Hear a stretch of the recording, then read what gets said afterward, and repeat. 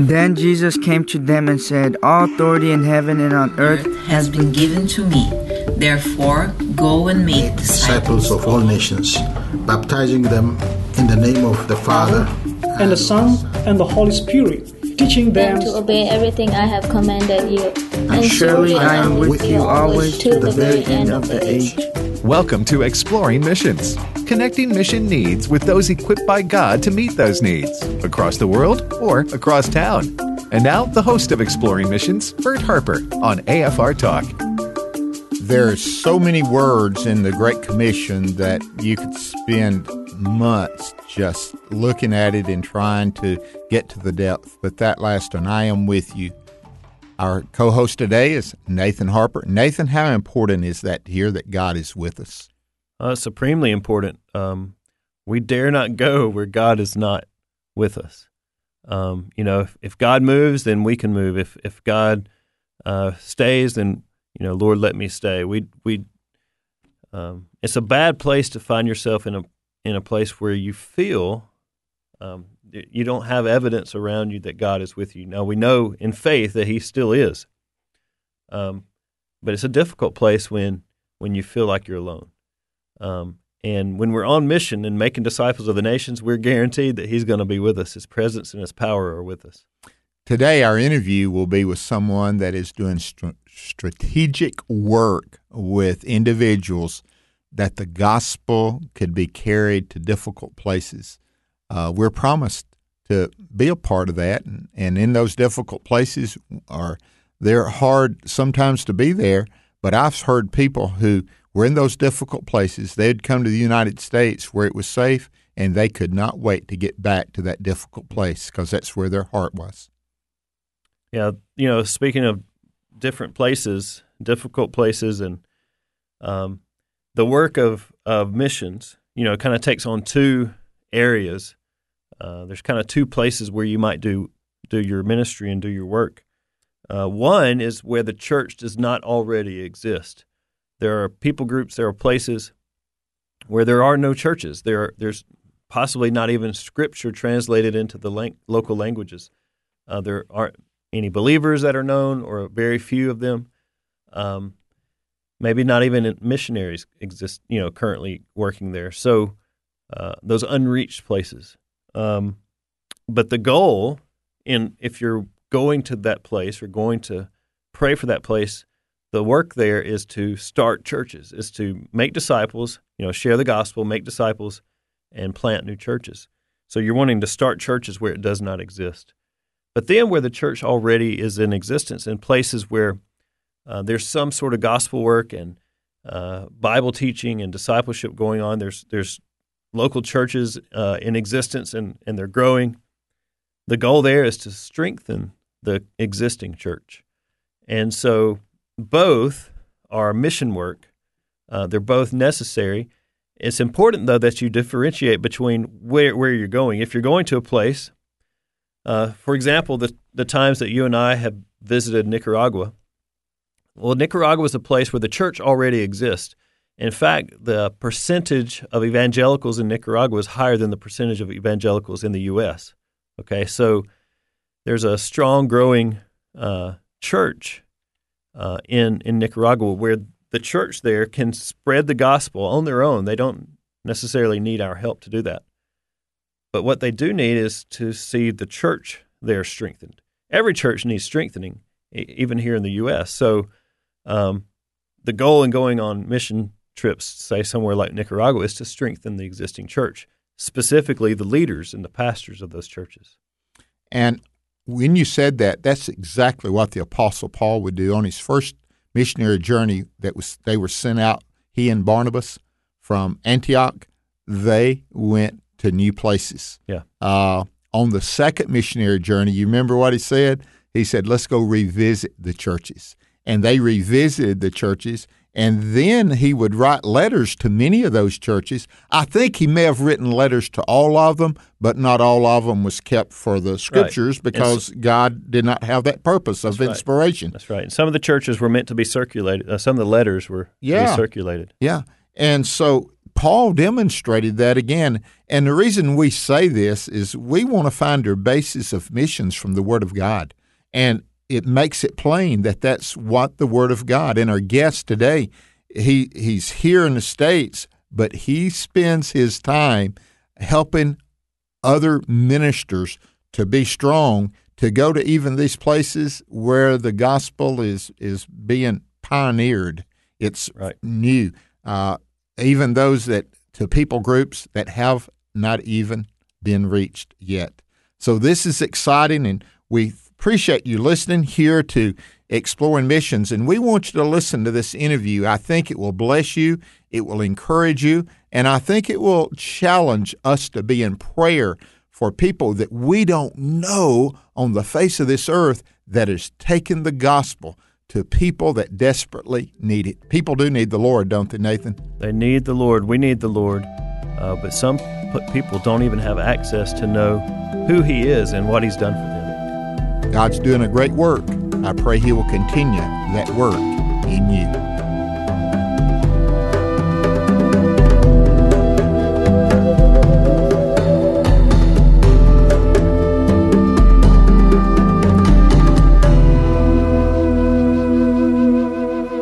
Today, we're interviewing Dr. Carlton Harvey. He is pastor of the First Church of the Nazarene, Cleveland, Mississippi. Welcome.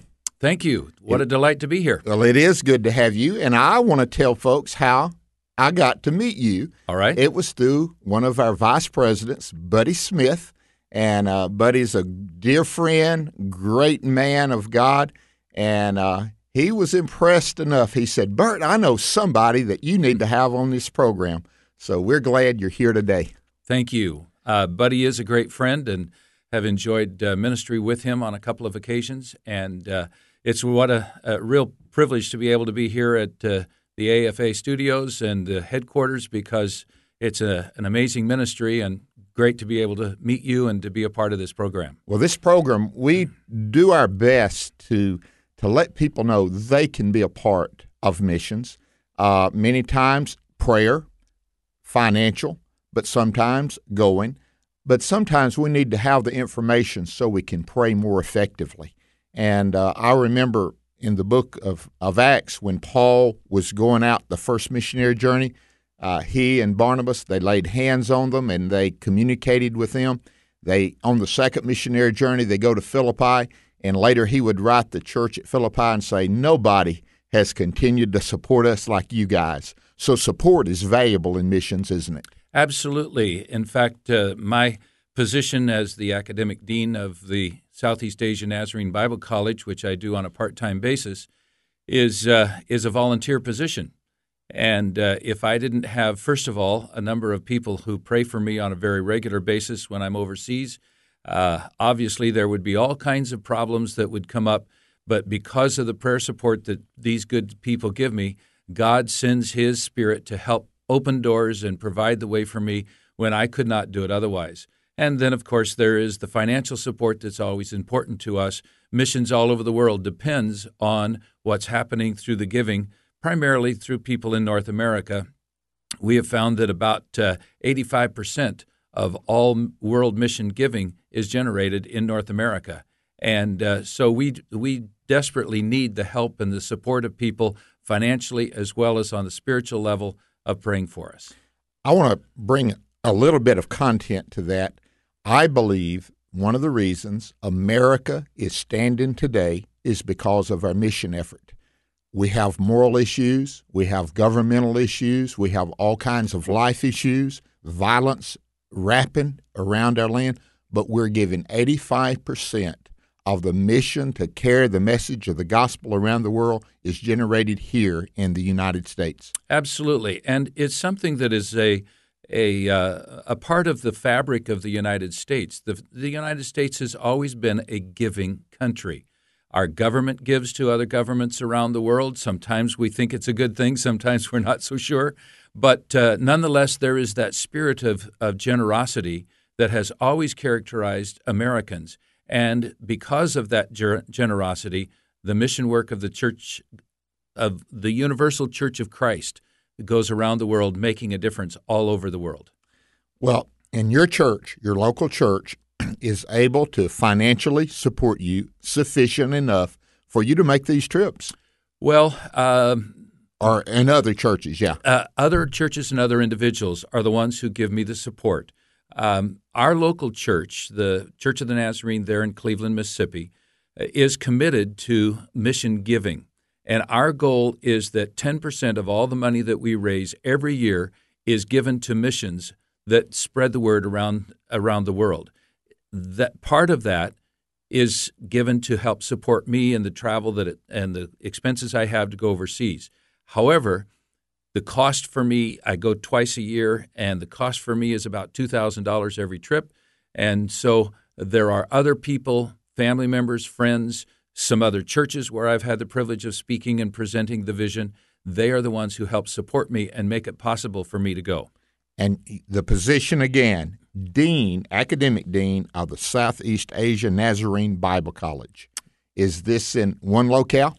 Actually, it's headquartered in Bangkok, Thailand. It serves several countries throughout Southeast Asia. I wish that I could be very specific about that. However, because of communist countries where churches are not accepted and welcomed, there are people who live in constant danger because of their faith. When we talk about the persecuted church, you don't get an idea of what that's really like until you've had a chance to be in one of those countries. God has led me to be there and to have the experience of seeing people who have been literally beaten within an inch of their life because of their faith. And so I can't talk about all of the countries, but our headquarters is in Bangkok. We serve several countries. We have 20 extension centers scattered throughout Southeast Asia with local teachers as well as missionary teachers who are training people to prepare them for ministry, not only as ordained elders and deacons in the church, but also to train lay people to be better servants of Christ within their local church. When we talk about the training, Dr. Harvey, are we talking about Bible knowledge, church planting, mission effort? Just give us a little bit of synopsis of what it would be like to learn from the Southeast Asia College, Nazarene Bible College. What would it entail? The Church of the Nazarene has always emphasized the need for a well-trained ministry. And so we have a 4-year course of study that is required for all pastors that are going to be ordained. And it includes Bible knowledge, theology, church history. It also includes practical things such as pastoral counseling, church planting, preaching classes, on and on and on. And the classes that we offer through Southeast Asia Nazarene Bible College are all built on the course of study. It's a 4-year program. For those who are involved in it, intending to be ordained, there is a certain level of performance that they are required to achieve. For those who are looking for a certificate to be better lay people in the church, there is a different level of performance that is required. We also have the challenge that there are a number of our students who are functionally illiterate, and we have to adjust and adapt everything that we are doing in order to teach and to examine these people in an oral system as opposed to the traditional written system that is used in the United States. So they're able to stay there without leaving their country and coming to a centralized locale because of the 20 different, I'm just going to call it satellite places you have ministry. Yeah, satellite is a good word for it. We call them extension centers, but satellite works very well. And yes, we're trying to contextualize what we do so that it makes sense in their locale. One of the things that the Lord trained me in my doctoral studies is some of the religions of the world. So when I go over there frequently, I am the classroom teacher for a course that we call Religions of Southeast Asia. And we try to help them to understand the culture in which they live, where, for example, in one of the countries, it's 85% Buddhist. And in another country, ancestor worship is dominant throughout. There may be other kinds of churches and other religions, but they all go back to their roots. It's kind of like what I heard about Haiti one time. Haiti is 95% Catholic and 100% voodoo. And so in Southeast Asia, it's a very similar kind of thing.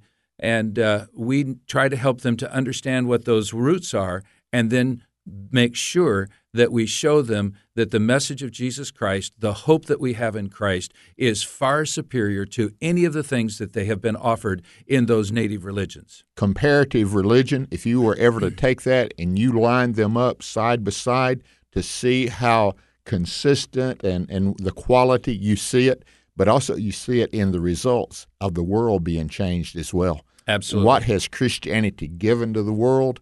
This world would be in a mess without the Christian religion. Absolutely. And it is making a difference in communities in some of those very countries that unfortunately I can't mention out loud, but because of Christ and changed lives and Christ's admonition to go and take care of widows and orphans, for example, or the Scripture's admonition to do that. It's amazing how our church people who work in house churches, it's all undercover, but they are providing tutoring programs, they are providing housing programs for students, all of these things in which they are able to point people to Christ while they're at the same time meeting real needs. And in some of those countries where the communists do not want the church to be present, the local block watcher, the person employed by the Communist Party to watch what's going on, says, I can't close down that church. They're doing too much good. My own children are in their program. What a miracle that is because of the love and the grace of Christ that has transformed lives in those countries. You're at headquarters here this morning at AFA, and we have a devotion each morning. This morning we helped and we heard how academic and helpfulness run together. It is a two-track ministry, isn't it? It's not just one track. If you learn all the academics and yet you're not taking care of the orphans and the widows and others, I don't think we would exist. It's just not a philosophy. It is a life that we live, not just here in the U.S., but it's in Southeast Asia as well. Absolutely. It goes all over the world. I remember when I was in my doctoral studies, and it was a program in comparative religion, and was being taught a class by a professor. It was Hebrew Bible, which is basically Old Testament for those of us in the Christian tradition.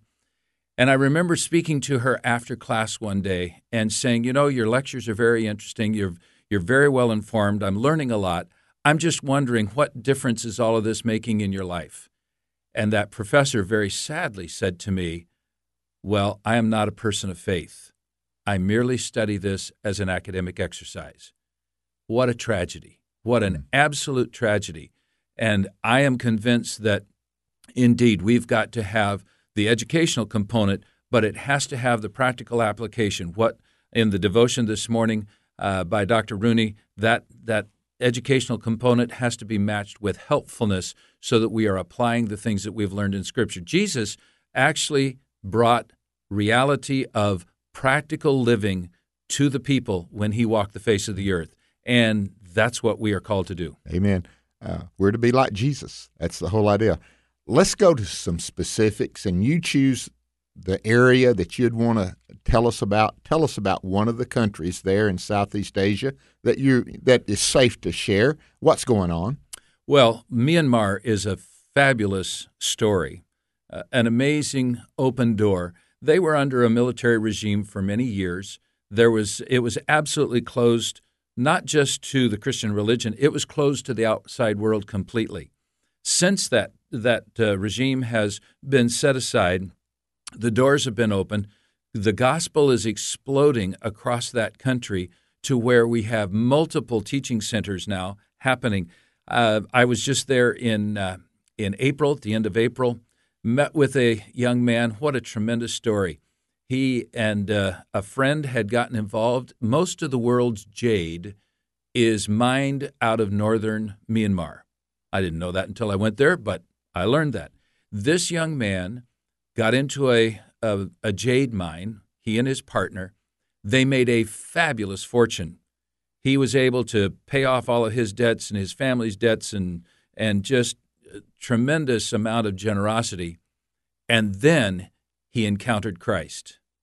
And he has set all of that aside so that he could become a trained minister of the gospel, and has gone a step further to where not only is he now an educated, well-trained pastor, has his Master of Divinity degree, but he is our center coordinator and is leading the educational program for northern Myanmar. It's a fabulous story of what God has been doing. There's another fellow that I met when I was over there.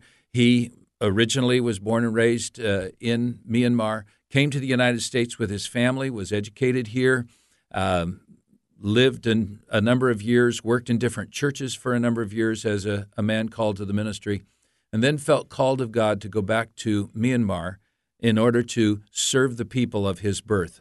And God is using this man in a tremendous way. He is now the Northern Country Coordinator for Myanmar, and helping people to find Christ, and then training those people to train others, so that the ministry training is multiplied and more people are hearing the gospel. And we're having churches planted so fast that the last we knew we had X number, and by the time we have said that, there's probably one or two more that have been planted. Amen. It's a tremendous thing that God is doing over there in Myanmar. Now, if you have an old globe and you're looking for Myanmar, you might look for Burma. That's correct. Okay. That's correct. Change their name.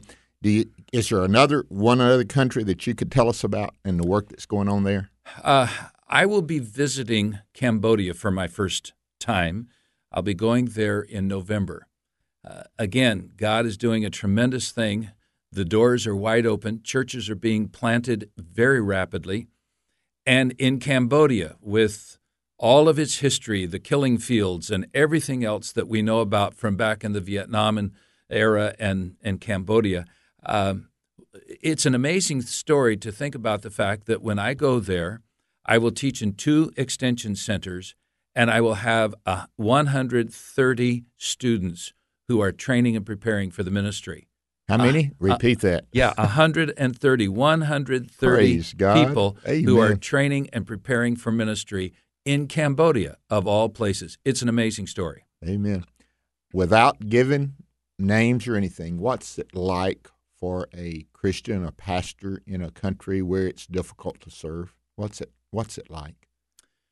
Well, they live as somewhat of a foreigner and an outcast, which is a very biblical term, a very biblical concept. This is not our home. We have a home that we are looking forward to. We're passing through. The old Absolutely. song. We're just passing through. Absolutely. And for them, one of the greatest challenges that they face is that if they are coming out of a Buddhist home or out of an ancestor worship home, Islam is very small in that part of the world, so we don't see a lot of that particularly.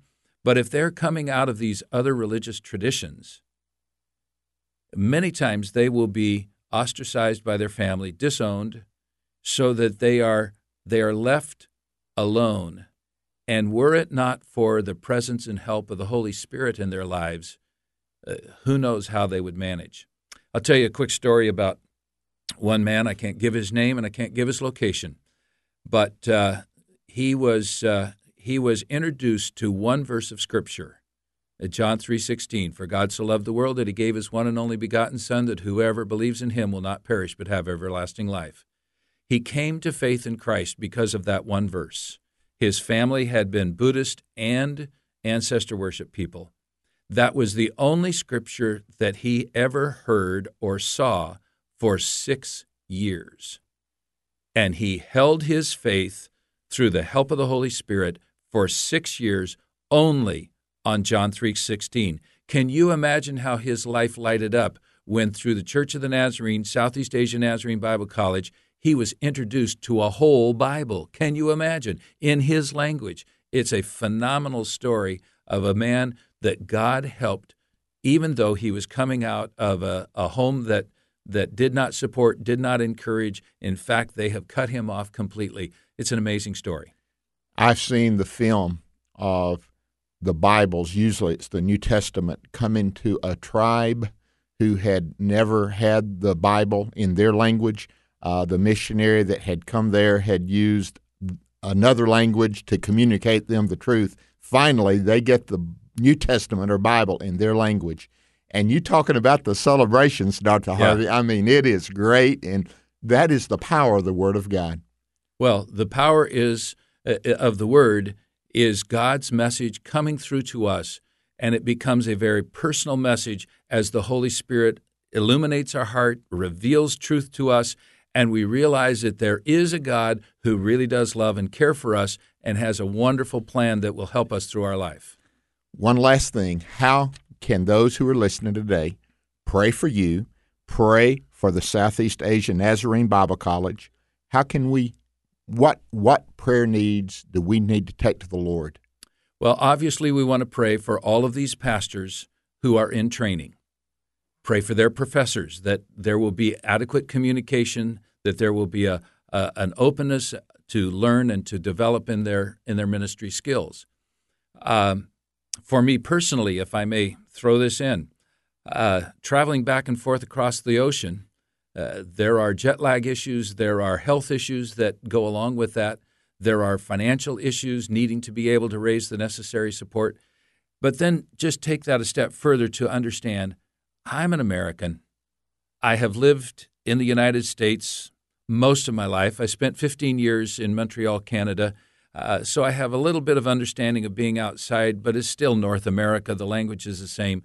I need people to pray that God will give me the heart of Asians, an understanding of their life, what they're going through, and the ability to relate to them through the love of Christ, that He can help them in their ministry. Dr. Harvey, I am overwhelmed with your desire, and I praise God for what He's doing in Southeast Asia, the place that years ago, as a teenager, all I knew was conflict and killing, and now we're hearing it's still difficult, still hard, but God has invaded, and I'm using that word, invaded that territory with the gospel of Jesus Christ. The gospel really does change lives, doesn't it? It does, and Southeast Asia is becoming one of the most important areas of the world. The business development there has been phenomenal. We need the Christian presence to keep those folks balanced and moving in the right direction. And through Southeast Asia Nazarene Bible College, and frankly through other Christian organizations, God is doing a great work there. I want to thank you for being with us today here on Exploring Missions. It's been a joy to have you, brother. Thank you. It's been a real pleasure to be with you. And thank you for listening to Exploring Missions here on the American Family Radio Network.